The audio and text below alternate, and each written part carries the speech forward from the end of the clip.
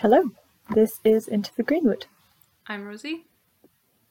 And I'm Kathy. And today we're doing a story called The Grey Wolf, written by George MacDonald. Sometime in the mid-late 1800s. It's very gothic, and we talk about kind of themes of desire and curse breaking and generally discuss more the tale itself, because this one I think is an original story by George. But so we don't have other versions to talk about. It's more of an in-depth analysis of this specific one. And so the version that we have to read out is his version, by him, the only version, the original. And he writes very nicely, so that's why we decided to do that too. We hope you enjoy.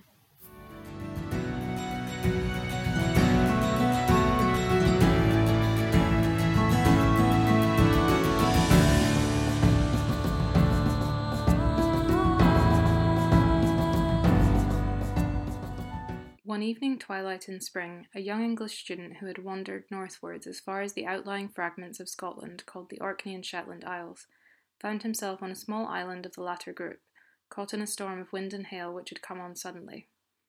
It was in vain to look about for any shelter, for not only did the storm entirely obscure the landscape, but there was nothing around him save a desert moss.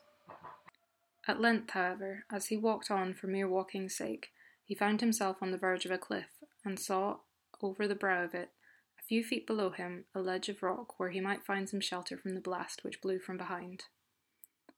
Letting himself down by his hands, he alighted upon something that crunched beneath his tread, and found the bones of many small animals scattered about in front of a little cave in the rock, offering the refuge he sought.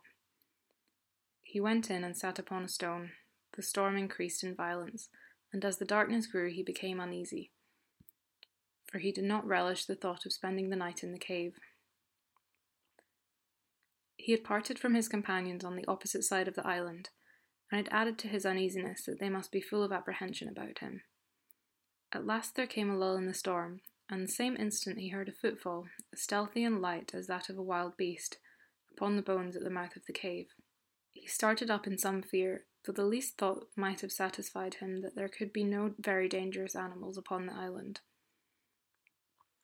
Before he had time to think, however, the face of a woman appeared in the opening. Eagerly the wanderer spoke. She started at the sound of his voice. He could not see her well, because she was turned towards the darkness of the cave. "Will you tell me how to find my way across the moor to Sheerness?" he asked. "You cannot find it tonight," she answered, in a sweet tone, and with a smile that bewitched him, revealing the whitest of teeth. "What am I to do, then?" he asked. "My mother will give you shelter, but that is all she has to offer." "And that is far more than I expected a minute ago," he replied. "I shall be most grateful." She turned in silence and left the cave. The youth followed. She was barefooted, and her pretty brown feet went cat-like over the sharp stones as she led the way down a rocky path to the shore. Her garments were scanty and torn, and her hair blew tangled in the wind. She seemed about 25, lithe and small. Her long fingers kept clutching and pulling nervously at her skirts as she went. Her face was very grey in complexion and very worn, but delicately formed and smooth-skinned. Her thin nostrils were tremulous as eyelids, and her lips, whose curves were faultless, had no colour to give sign of indwelling blood. What her eyes were like he could not see, for she had never lifted the delicate films of her eyelids.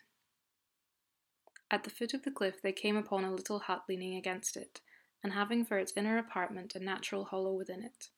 Smoke was spreading over the face of the rock, and the grateful odour of food gave hope to the hungry student. His guide opened the door of the cottage. He followed her in and saw a woman bending over a fire in the middle of the floor. On the fire lay a large fish broiling. The daughter spoke a few words, and the mother turned and welcomed the stranger.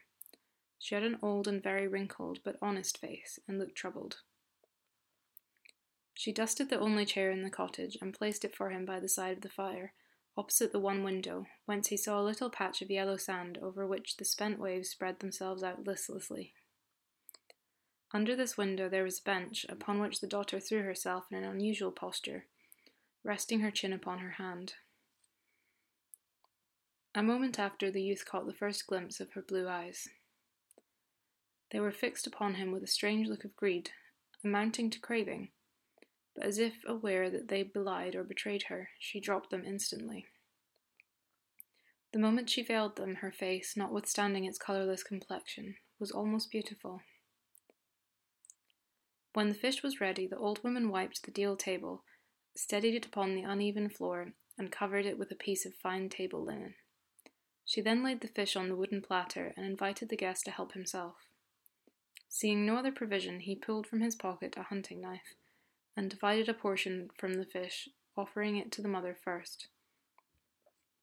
"Come, my lamb," said the old woman, and the daughter approached the table, but her nostrils and mouth quivered with disgust. The next moment she turned and hurried from the hut. "She doesn't like fish," said the old woman, "and I haven't anything else to give her." "She does not seem in good health," he rejoined. The woman answered only with a sigh, and they ate their fish with the help of a little rye bread. As they finished their supper, the youth heard a sound like the pattering of a dog's feet upon the sand close to the door. But ere he had time to look out the window, the door opened and the young woman entered. She looked better, perhaps from having just washed her face. She drew a stool to the corner of the fire opposite him, but as she sat down, to his bewilderment and even horror, the student spied a single drop of blood on her white skin within her torn dress. The woman brought out a jar of whiskey, put a rusty old kettle on the fire, and took her place in front of it. As soon as the water boiled, she proceeded to make some toddy in a wooden bowl. Meantime, the youth could not take his eyes off the young woman, so that at length he found himself fascinated, or rather bewitched. She kept her eyes for the most part veiled, with the loveliest eyelids fringed with darkest lashes, and he gazed entranced, for the red glow of the little oil lamp covered all the strangeness of her complexion. But as soon as he met a stolen glance out of those eyes unveiled, his soul shuddered within him. Lovely face and craving eyes alternated fascination and repulsion. The mother placed the bowl in his hands. He drank sparingly and passed it to the girl. She lifted it to her lips, and as she only tasted it, looked at him. He thought the drink must have been drugged and have affected his brain. Her hair smoothed itself back and drew her forehead backwards with it, while the lower part of her face projected towards the bowl, revealing, ere she sipped, her dazzling teeth in strange prominence. But the same moment the vision vanished. She returned the vessel to her mother, and rising hurried out of the cottage. Then the old woman pointed to a bed of heather in one corner with a murmured apology, and the student, wearied both with the fatigues of the day and the strangeness of the night, threw himself upon it, wrapped in his cloak. The moment he lay down, the storm began afresh, and the wind blew so keenly through the crannies of the hut that it was only by drawing his cloak over his head that he could protect himself from its currents. Unable to sleep, he lay listening to the uproar which grew in violence, till the spray was dashing against the window. At length the door opened and the young woman came in, made up the fire, drew the bench before it, and lay down in the same strange posture, with her chin propped on her hand and elbow, and her face turned towards the youth. He moved a little. She dropped her head and lay on her face, with her arms crossed beneath her forehead. The mother had disappeared. A movement of the bench roused him, and he fancied he saw some four-footed creature as tall as a large dog trot quietly out of the door. He was sure he felt a rush of cold wind. Gazing fixedly through the darkness, he thought he saw the eyes of the damsel encountering his, but a glow from the falling together of the remnants of the fire revealed clearly enough that the bench was vacant.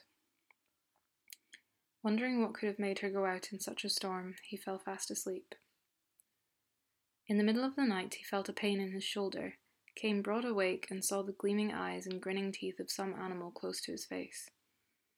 Its claws were in his shoulder, and its mouth in the act of seeking his throat.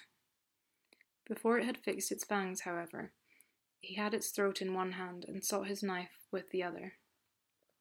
A terrible struggle followed, but regardless of the tearing claws, he found and opened his knife. He had made one futile stab and was drawing it for a surer, when, with a spring of the whole body and one wildly contorted effort, the creature twisted its neck from his hold, and with something betwixt a scream and a howl, darted from him. Again he heard the door open, again the wind blew in upon him, and it continued blowing. A sheet of spray dashed across the floor and over his face. He sprung from his couch and bounded to the door. It was a wild night, dark but for the flash of whiteness from the waves as they broke within a few yards of the cottage. The wind was raving and the rain pouring down the air. A gruesome sound, as of mingled weeping and howling, came from somewhere in the dark. He turned again into the hut and closed the door, but could find no way of securing it. The lamp was nearly out, and he could not be certain whether the form of the young woman was upon the bench or not. Overcoming a strong repugnance, he approached it and put out his hands. There was nothing there. He sat down and waited for the daylight. He dared not sleep any more. When the day dawned at length, he went out yet again and looked around. The morning was dim and gusty and grey. The wind had fallen, but the waves were tossing wildly. He wandered up and down the little strand, longing for more light. At length he heard a movement in the cottage. By and by the voice of the old woman called him from the door. "You're up early, sir. I suppose you didn't sleep well." "Not very well," he answered. "But where is your daughter?" "She's not awake yet," said the mother. "I'm afraid I have but a poor breakfast for you. But you'll take a dram and a bit of fish. It's all I've got." Unwilling to hurt her, though hardly in good appetite, he sat down at the table. While they were eating, the daughter came in, but turned her face away and went to the further end of the hut. When she came forward after a minute or two, the youth saw that her hair was drenched, and her face whiter than before. She looked ill and faint, and when she raised her eyes, all their fierceness had vanished, and sadness had taken its place. Her neck was now covered with a cotton handkerchief. She was modestly attentive to him, and no longer shunned his gaze. He was gradually yielding to the temptation of braving another night in the hut, and seeing what would follow, when the old woman spoke.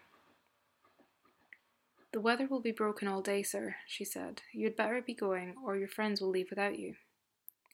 Ere he could answer, he saw such a beseeching glance on the face of the girl that he hesitated, confused. Glancing at the mother, he saw the flash of wrath in her face. She rose and approached her daughter, with her hand lifted to strike her.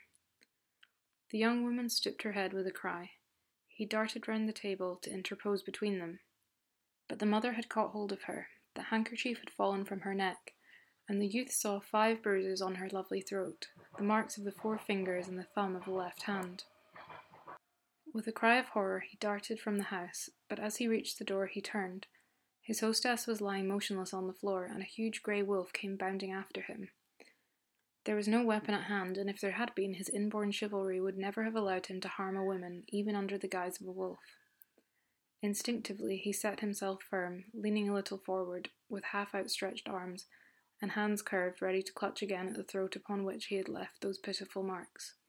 But the creature, as she sprung, eluded his grasp, and just as he expected to feel her fangs, he found a woman weeping on his bosom, with her arms around his neck. The next instant the grey wolf broke from him, and bounded howling up the cliff. Recovering himself as he best might, the youth followed, for it was the only way to the moor above, across which he must now make his way to find his companions. All at once he heard the sound of a crunching of bones, not as if a creature was eating them, but as if they were being ground by the teeth of rage and disappointment. Looking up, he saw close above him the mouth of the little cavern in which he had taken refuge the day before. Summoning all his resolution, he passed it slowly and softly. From within came the sounds of a mingled moaning and growling. Having reached the top, he ran at full speed for some distance across the moor before venturing to look behind him. When at length he did so, he saw against the sky the girl standing on the edge of the cliff, wringing her hands. One solitary wail crossed the space between. She made no attempt to follow him, and he reached the opposite shore in safety.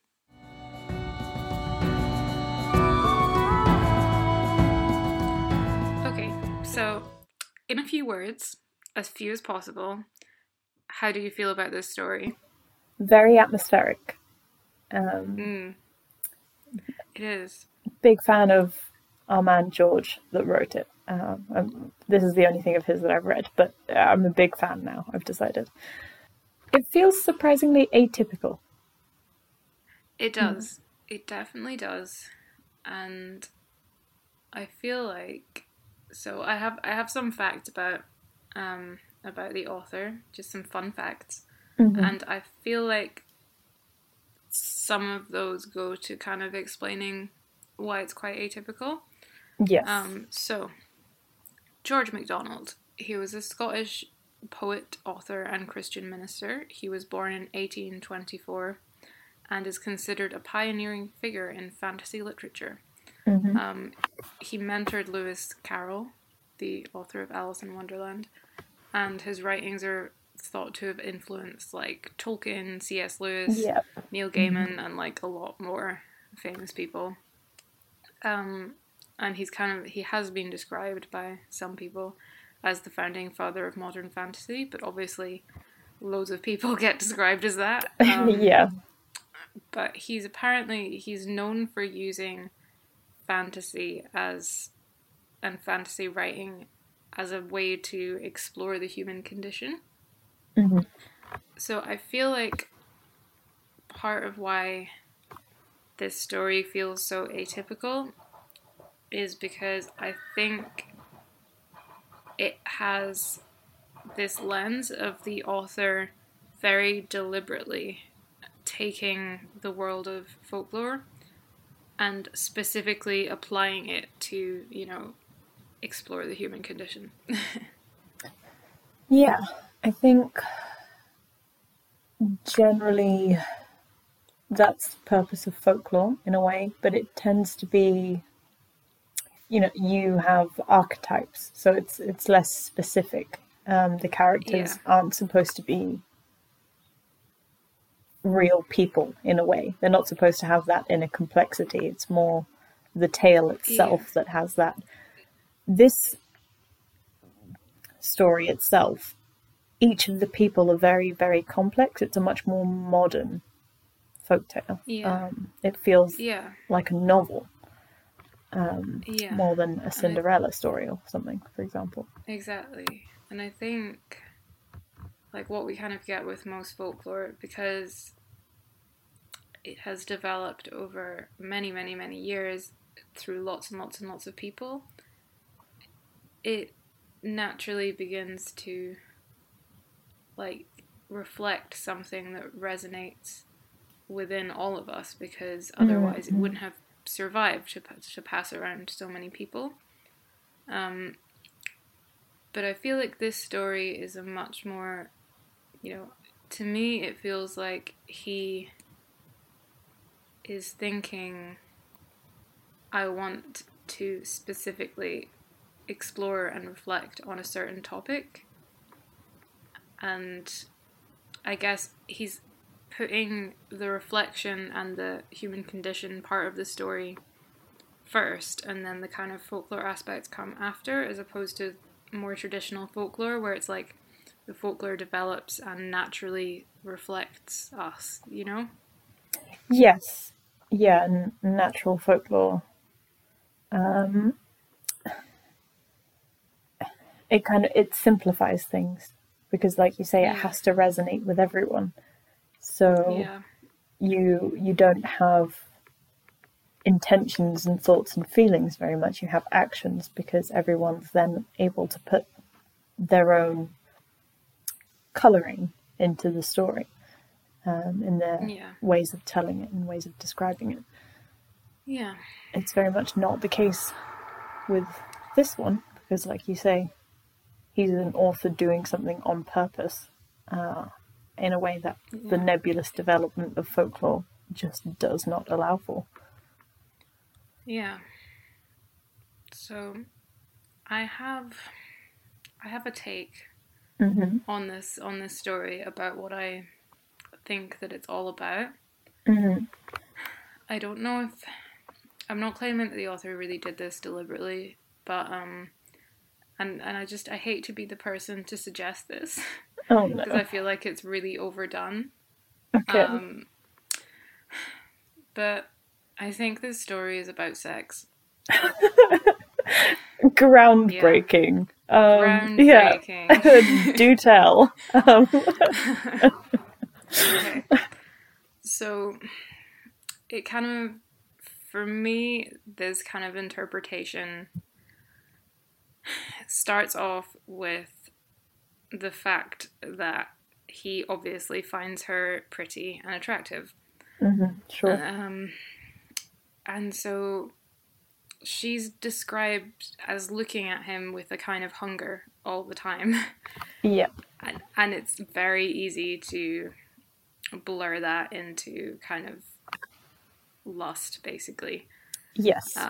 They're basically always like using hunger as a descriptor for those is like super common. So I've kind of written my notes out as like a long rambling stream. So let me just fumble my way through this. Go ahead. Yeah. So she kind of, when she attacks him in the middle of the night, it's in the shape of the wolf, which seems to represent the expression of a kind of uncontrollable feeling like desire or lust, and it's in the middle of the night, which kind of naturally has those kind of connotations. And then I'm kind of grossed out or put off by the fact that they have this. So he finds her attractive and is both unnerved and intrigued by this look of hunger in her eyes. She comes to him in the middle of the night. They have this encounter, and in this encounter he ultimately triumphs and dominates her and wins, I guess, the encounter. And the next day she's described as being attentive to his needs and no longer shunning him, as if whatever happened during the night has somehow cowed her and made her into more like a wife material. So then, like,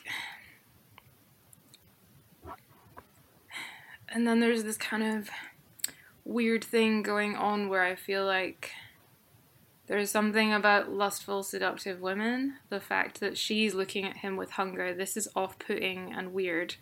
And the fact that she comes to him, but then she's kind of ultimately tamed by the fact that he dominated that encounter and prevailed over her.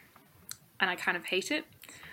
And then when he leaves, she's upset in a way that feels weird and mysterious, unless you imagine it as if they're unmarried. She's worried that she's pregnant, and he's now leaving her, and there's nothing she can do about it. And her behavior, if you think of it like that, seems a lot more logical. The way she's like weeping in his arms, and the wolf is like fighting to get out of her, and then she's running away, and then she's just watching him anxiously wringing her hands as he leaves. Like, it's just got this real vibe. And then reading it in that way, there's this weird power exchange that happens after she attacks him in the night and they have this encounter, where if you're reading it through the lens of this is a story about like desire, it's like before sex the women have the power because they're desirable and they have what men want or whatever, and then afterwards the man has the power and she's suddenly acting subservient because now he has what she wants, which is potential support and protection for a possible child that she might be carrying. Like, it has that kind of vibe of it to me, and like there's this mix of like danger and desire, and the idea that like monstrous desire is like something that consumes the object of it, and that kind of thing. And there's all these previous bones in her cave about like, I don't know, men she's possibly eaten before. I mean, I didn't assume they were human bones. I assumed they might be animal bones, but like still.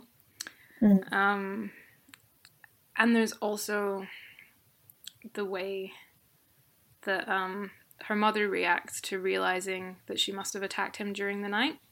Yep. It's vague enough that you can be like, you can see it as the mother is disappointed she let the wolf out and attacked this man, or the mother is disappointed that she, like an unmarried maiden, maybe slept with this man. Mm-hmm. And in both ways, like, the mother feels betrayed by her actions. And there's a lot of parallels, and there's a lot of, like, ambiguity, and I think there's less ambiguity if you take it just from the male character's point of view. But then you kind of question, maybe he's an unreliable narrator, and he's just like, mm-hmm. Yeah, this, like, lustful, feral woman, totally, she threw herself at me, and obviously I couldn't stay with her. I had to leave her because she's a terrible, dangerous creature. Like, mm-hmm. Yeah. Yeah,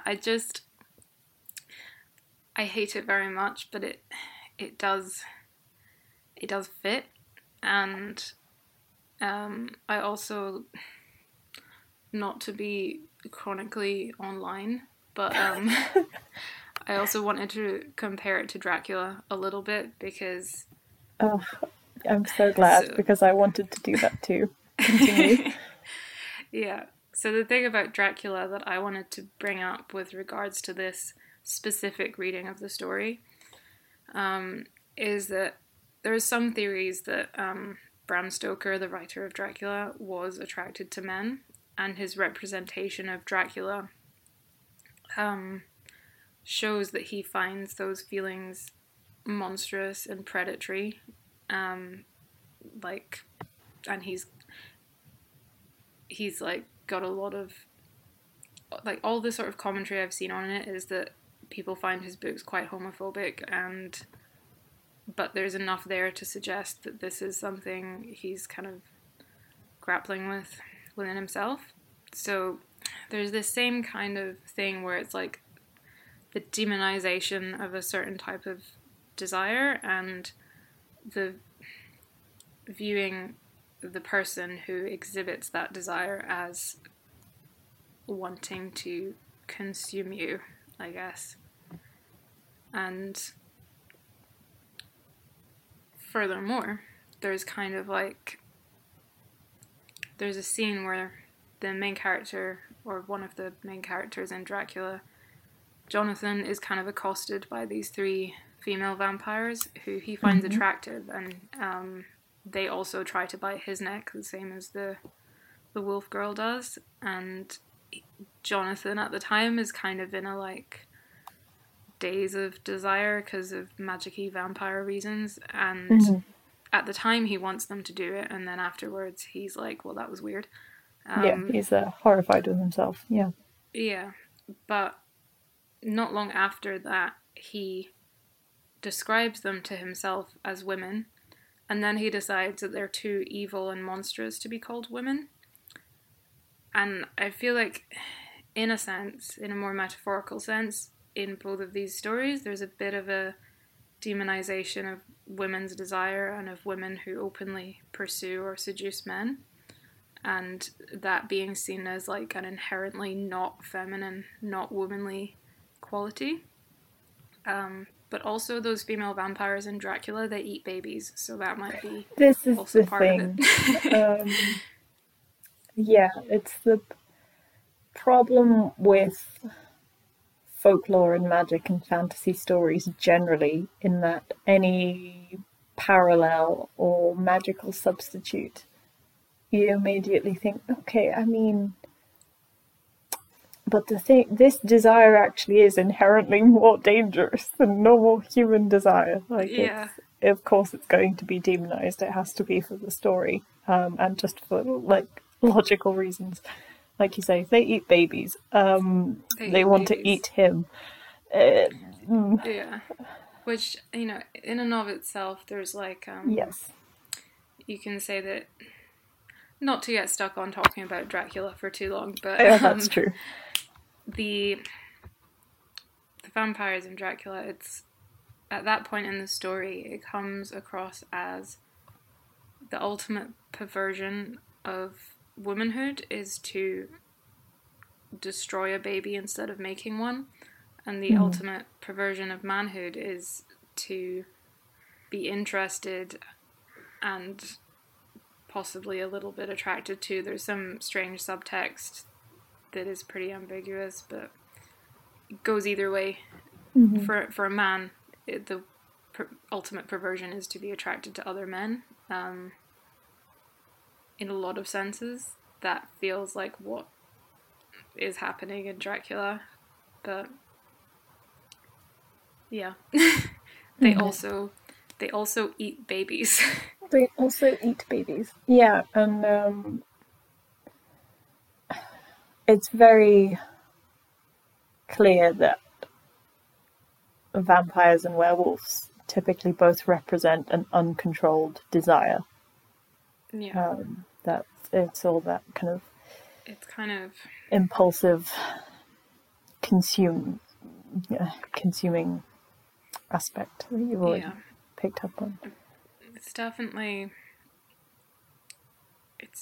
about fearing an internal, more instinctive, more animal part of yourself, and being afraid of not being able to control it, being afraid of what happens when that part of you comes out. Yes, and it's interesting that both Dracula and this story, they're written from the perspective of essentially the male passive victim, we'll say. Yeah. And then that adds the layer that I think everyone resonates with of, okay, well, what if I can control my desire but you can't control yours? Then what? That's a much more dangerous position to be in, potentially. That's that take.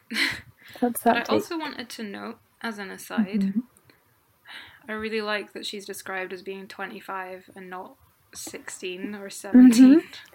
Absolutely. Really nice. Me too. Yeah. Yeah. It's a very layered tale. I think the take that you have mentioned very much fits. I can see why it would strike you. Because it's absolutely about desire. We're very clearly saying he finds her attractive, but she has this power that gives her complete control over things, and she eats them, and you just have bones left. Like there's a lot of places where the writer is intentionally muddying the waters between desire and repulsion and hunger and other hunger and lust, I suppose. Yes, and he's absolutely enthralled by her. And I've just scrolled down, the alternated fascination and repulsion. That's in the text. I'm curious about the mother's position in this.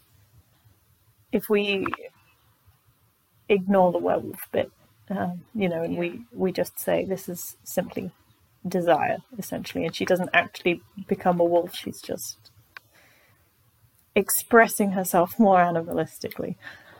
Then the question is, what is the mother doing? Why does she disappear from the hut? Where is she when all of this is going on?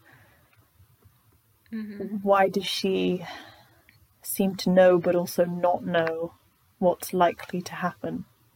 She seems to be quite sorry that the man is there, in a way.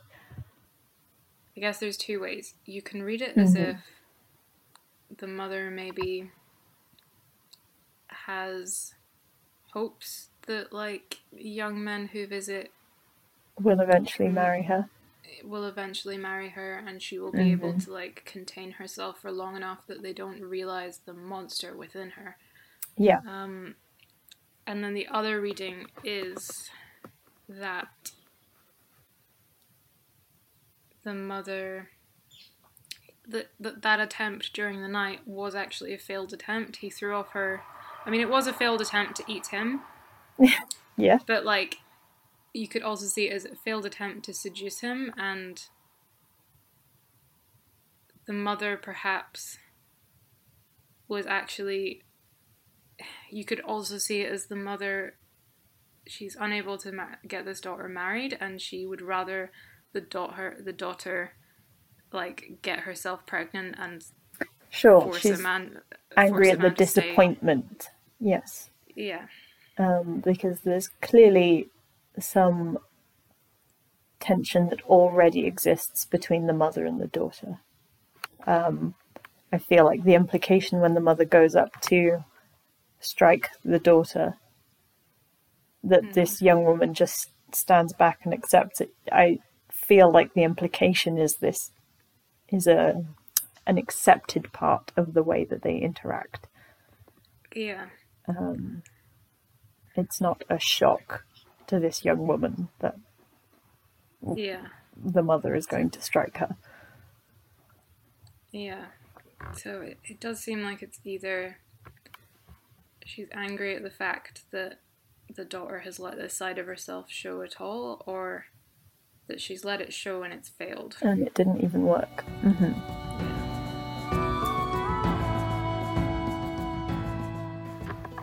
Yeah. There's sort of folklore, supposed folklore, in Shetland about werewolf-type creatures called wolver, where it's the body of a man and the head of a wolf.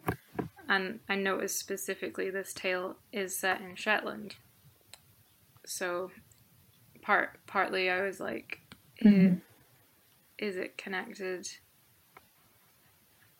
Is it connected to that? But there are claims that the wolver is not a real piece of Shetland folklore. And basically the whole thing was kind of a misunderstanding by the folklorist who originally wrote about them, Jessie Saxby.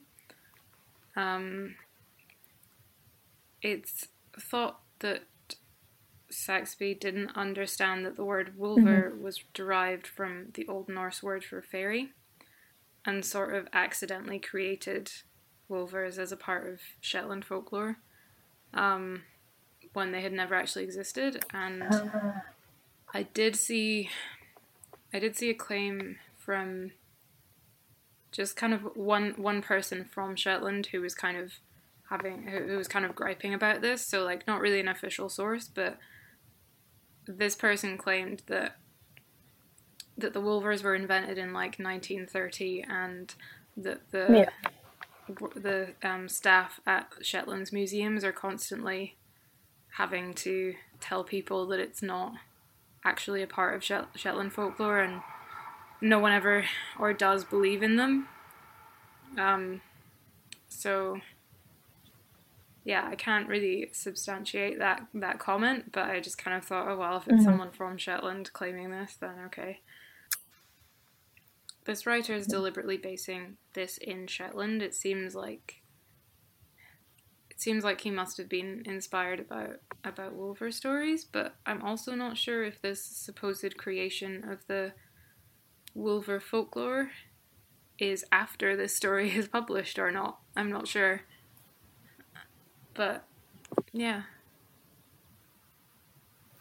Yeah, I don't know how relevant this is necessarily, but I believe that Frankenstein, the wife is murdered when they're up in the Shetland Islands, I think, up on the honeymoon, and it's not Frankenstein is then kind of another step apart to a degree. But it's also another story about the perils of desire. Yeah.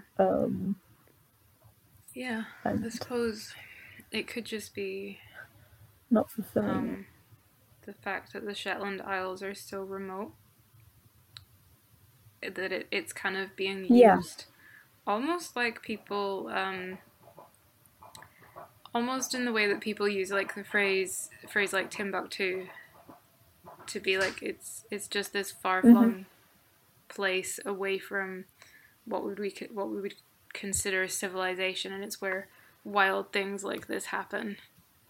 Yes, it's where the wild things are, and then you come back and you try not to think about the things that you saw and experienced and maybe even did over there, if you can avoid it. It's there a little bit. I was trying to look out for signs in this story because it was just kind of on my brain. I was like, I wonder if this kind of thing is going to be a theme here. Any signs of the main character taking on the attributes of the monster and kind of becoming corrupted by this and becoming more monstrous himself. I don't think it's strongly there, but I think the moment of horror when he sees his finger marks on her throat, there's a little bit of that going on, the idea that he himself has been forced to become violent, and the idea of like marking a woman like that is appalling to him. It's a little bit there, but the fact that he's still so appalled by it and then he also just kind of escapes and leaves, it's not a super strong theme, I don't think. Yeah, no, but I think you can argue that it's there, because we even have that his inborn chivalry wouldn't allow him to harm her now that he knows that she's the one that becomes the wolf. Yeah. I suppose it's kind of more showing us his choice is he can leave and retain his inborn chivalry, or he can stay here and he can allow himself to be corrupted by this wildness. It's kind of suggesting that this place is making him bad, and this situation is making him bad, and he can either stay and become bad, he can stay and die, or he can leave. Or he can leave. And it's interesting because he does have the temptation to stay another day, until the mother sends him away, basically. Yeah, I think there's definitely some space for that. I have to admit, my take was less intense. I'd been considering this very much okay, well, what are we trying to say if she actually is potentially a werewolf? It's still desire. It's like, I'm just going to ignore the potential sexual aspect for a bit. It's there. Happy to do that, like super happy to do that. It's a valid take. I think it's good. It's fair enough. But I was curious about how to not spend forever there if we could avoid it. So then I was trying to think a little bit about almost Beauty and the Beast stories, if you will. So this person, for whatever reason, is cursed to give in to their worst impulses, as represented by transformation to an animal, and unsafe for our hero-heroine to be around until redemption of love, marriage, happily ever after. So that being the case, I was also thinking about what you're saying of the isolation of it being up in the Shetland Islands, and that not only is it there, he's also isolated himself from his friends. He's walked off away into the distance, and it's only very much within the bounds of this hut and this cave that he is around this dangerous environment. Very specifically, she doesn't chase him afterwards. He does have to chase her out and away from the hut, as if there's only one route to escape by. So I was considering it as a failed curse-breaking story, if you will. Yeah. Because when we did the Black Bull of Norway, there's then other tales that are a bit like that, where you have the animalistic bride or bridegroom, and their lover fails and they get parted, and then they have to work to reunite themselves. That's not exactly what's happening here, and the story's too gothic to even want to have that resolution. I think this tale is supposed to end sadly and with them splitting, absolutely. But if you told it in a different way and you added a second half of a story, in which, to take some aspects from yours, maybe she is pregnant and the child is the thing that reunites them in a slightly old-timey Rapunzel, the ones that you don't hear, in which the prince leaves her pregnant and things like that. Those more complicated and less reassuring folktales.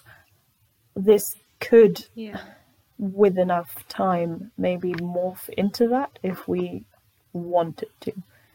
So I'd been thinking of it potentially like that, and then if that's the reading that you take of a failed curse break, then you can think, oh well, maybe the old woman is the one that cursed her, for example, and things like that. So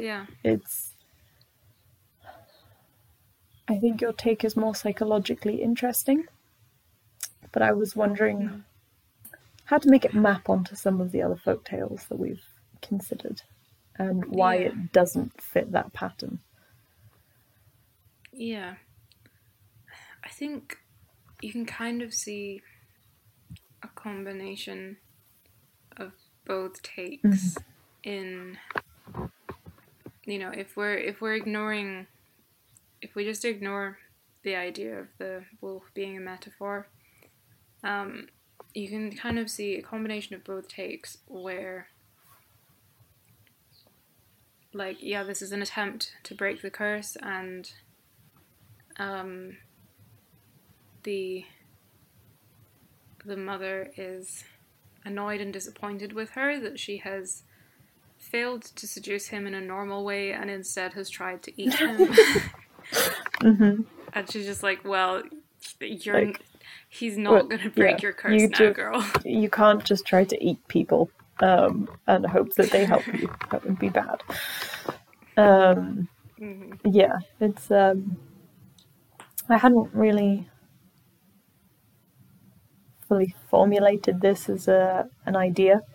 I had just done a bit of light reading and considering how we could answer some of the questions in a different way. Yeah, I know. It's always upsetting because I feel that reading fairy tales as a metaphor for sex is very overdone and very boring. So it's sometimes extremely annoying when it actually fits really well. Yeah, that's the thing. It's a very large driving part of our lives. It makes sense that we will use lots of stories to explore it and consider it in different ways and have a space to consider it. Go on. I can definitely see with this story how it has a much more deliberate examination of the human condition, like we were saying before. I can kind of even see that the author has deliberately decided to write a fairy tale that's like kind of about desire. You know, maybe not. Maybe it's subconscious and he didn't mean for this to happen, but it has a little bit, so thanks, George. I think it maps too neatly for it to be a coincidence. You know? Yeah. Like you said. Yeah. There's just, like we said before, there's places where the mingling of the two ideas is too deliberate. It's very deliberate, and the undercurrent of it, the attack happening in the middle of the night in a secluded place while he's lying on his bed. Yeah. There are more than enough implications, and certainly if he was a woman and she was a man, you wouldn't have any doubt about what this was implying, and could be a metaphor for.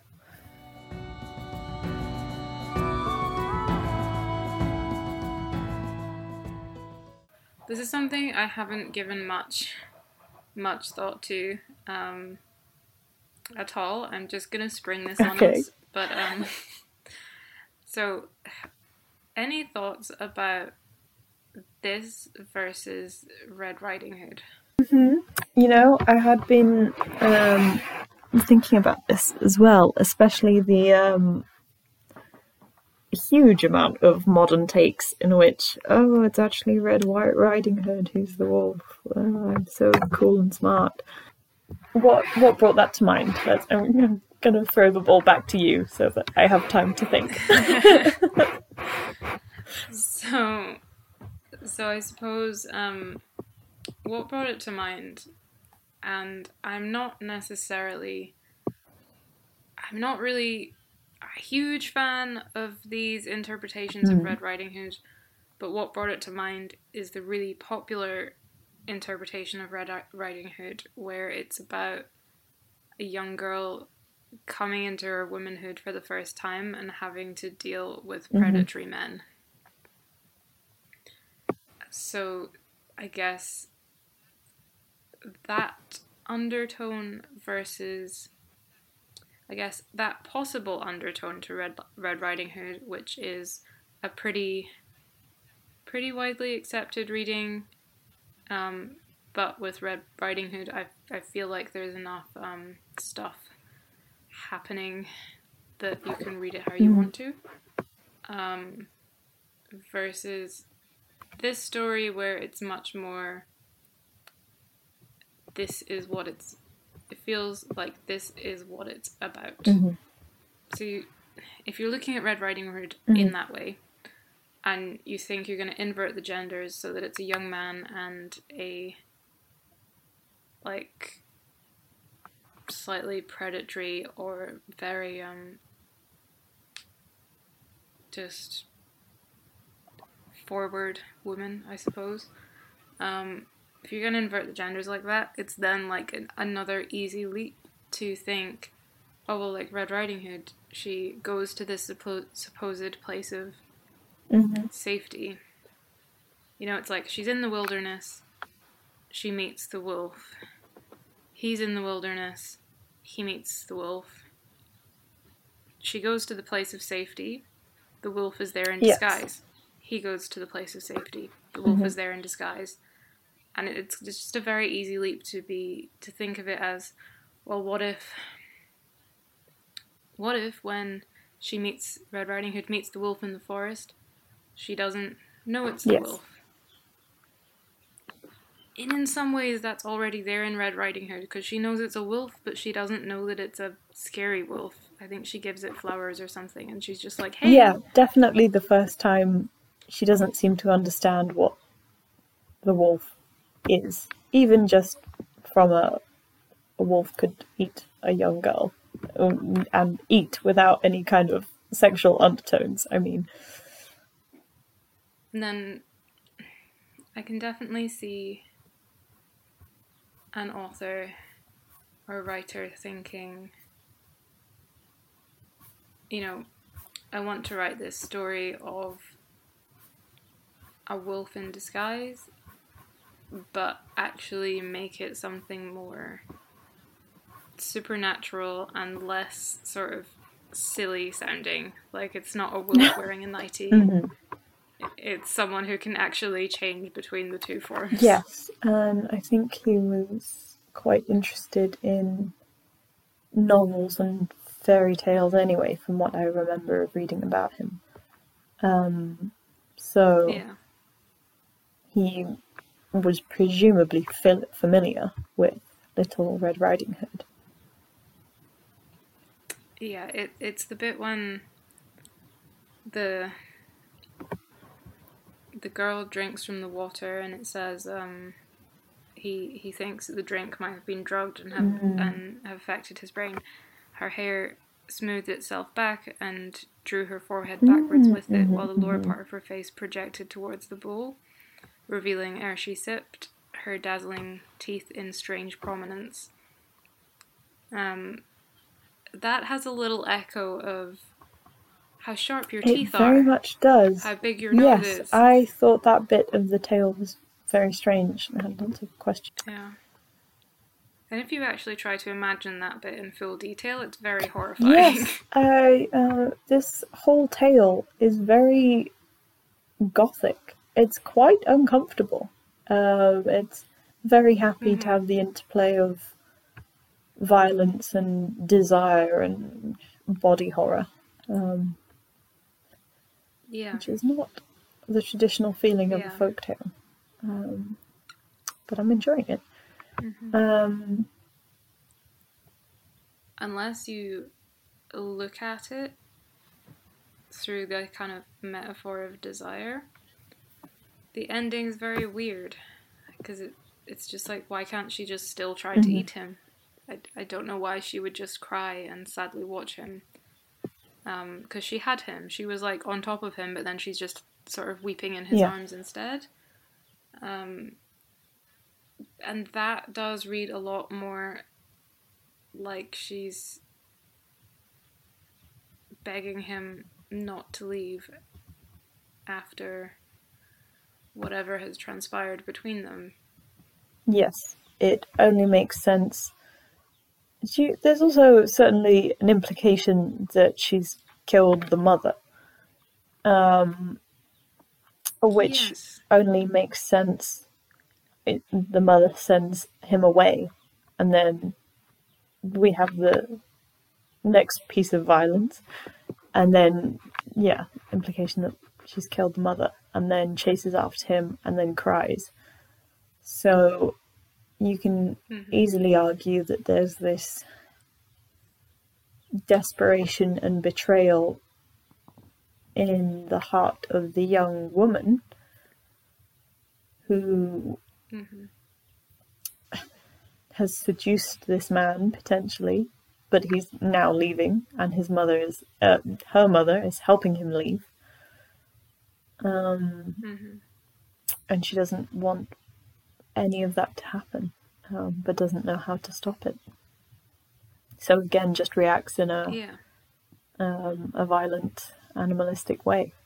And if we read it more in the kind of lens of her trying to cure her own curse, you can also read it in the sense where she kind of wasn't exactly trying to eat him, she just lost control for that moment, and she doesn't want to eat him, and she's just grieving the fact that she lost control and showed a portion of her true self that she can't take back, and now he will never accept her because he's seen it now. I do feel very sorry for her.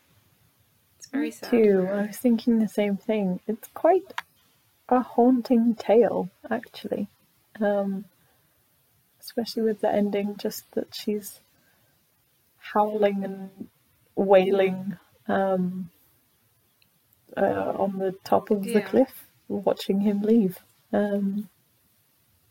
it could have been very straightforward. It could have been a story about a guy who seeks shelter, and one of the people is actually a wolf, but then he narrowly escapes with his life, and they try to eat him, but he gets away. But instead, she's made into a very tragic figure. Yes, it makes me, the comparison of how much we can argue that this is vilifying women's desire. There's a tale of these, I don't know what they are, just a group of men, I think, who are out hunting. They bump into these women who invite them to spend the night in their nice hut, and they're basically Scottish vampires, I think. And all of the men are eaten apart from one of them, who stays loyal to his wife and doesn't let himself be seduced and stabs them with a piece of iron or something and gets away.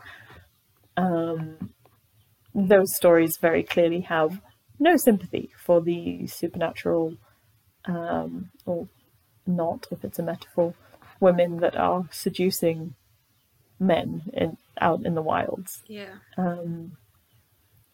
This story clearly is not doing that. Yeah, that's the thing, is that it's definitely presenting some notions about how we perceive men and women and desire and stuff. It's definitely presenting some notions about that I find troubling, but I don't feel like the story itself, or the writer, I suppose, hates women. It more feels like a commentary on just the way things are, not necessarily the way they should be or the way that they truly are, but rather the way that society and culture interprets things, I suppose. Mm. Otherwise, we wouldn't be sympathetic to her at all, really. Yeah, which the reading that I did of him, his theology particularly, seems a lot more compassionate than some of the theology that you hear about from those times. He thought everyone would eventually repent and be saved. Basically, that's the long and short of it. So inherently, that's a very compassionate take of morality, and it's very accepting of mistake and poorly controlled desire, irrelevant of who it is. So that could definitely help explain how sympathetic this feels. It is a really interesting story, and I do really like it. And it doesn't, like, it, although it tackles attitudes, or one can interpret it as tackling attitudes that I personally disagree with and don't like, but it's exploring those attitudes. It's not saying that these are that, you know, any of these characters are irredeemable or not worthy of sympathy. Yeah, no one here deserves to be killed by a mob, which is how werewolf tales often end. Yeah, no one deserves to have their stomach axed open and have their dinner pulled out of it or anything. Which is nice. We'll take the surprisingly sad but peaceful resolution. It's a nice change. Closing thoughts, I like it a lot. All of the people are a lot more sympathetic and interesting than we often have the chance to discuss, because generally archetypes don't have an awful lot going on below the surface. And I'm curious to read more of Mr. George MacDonald's stories after this, actually. Same. I like it a lot. I like the sympathetic characters. I would honestly love a novel about this that goes really in depth. Yes, I want to just spend more time with it. Yeah, that would be lovely. Okay, so if there's any necromancers that might bring George back from the dead so he can turn this into a novel, please do that. Okay, thank you. Thanks for listening to this episode of the Folklore Scotland podcast. We'll be back every week with more folkloric content from stories to analysis. The podcast is brought to you by Folklore Scotland, the charity that tells the tales of the past with the technology of today. Our aim is to make the compiling and sharing of folktales accessible through digital streams. If you'd like to become a voluntary contributor or would like to get in touch, send us an email at info@folklorescotland.com. You can also check out all of our social media links in the show notes. If you would like to support the work we do, we have now launched a Ko-fi page where you can make a small contribution that will go a long way in helping us carry out the work we do. Thanks for listening, and we'll see you next time.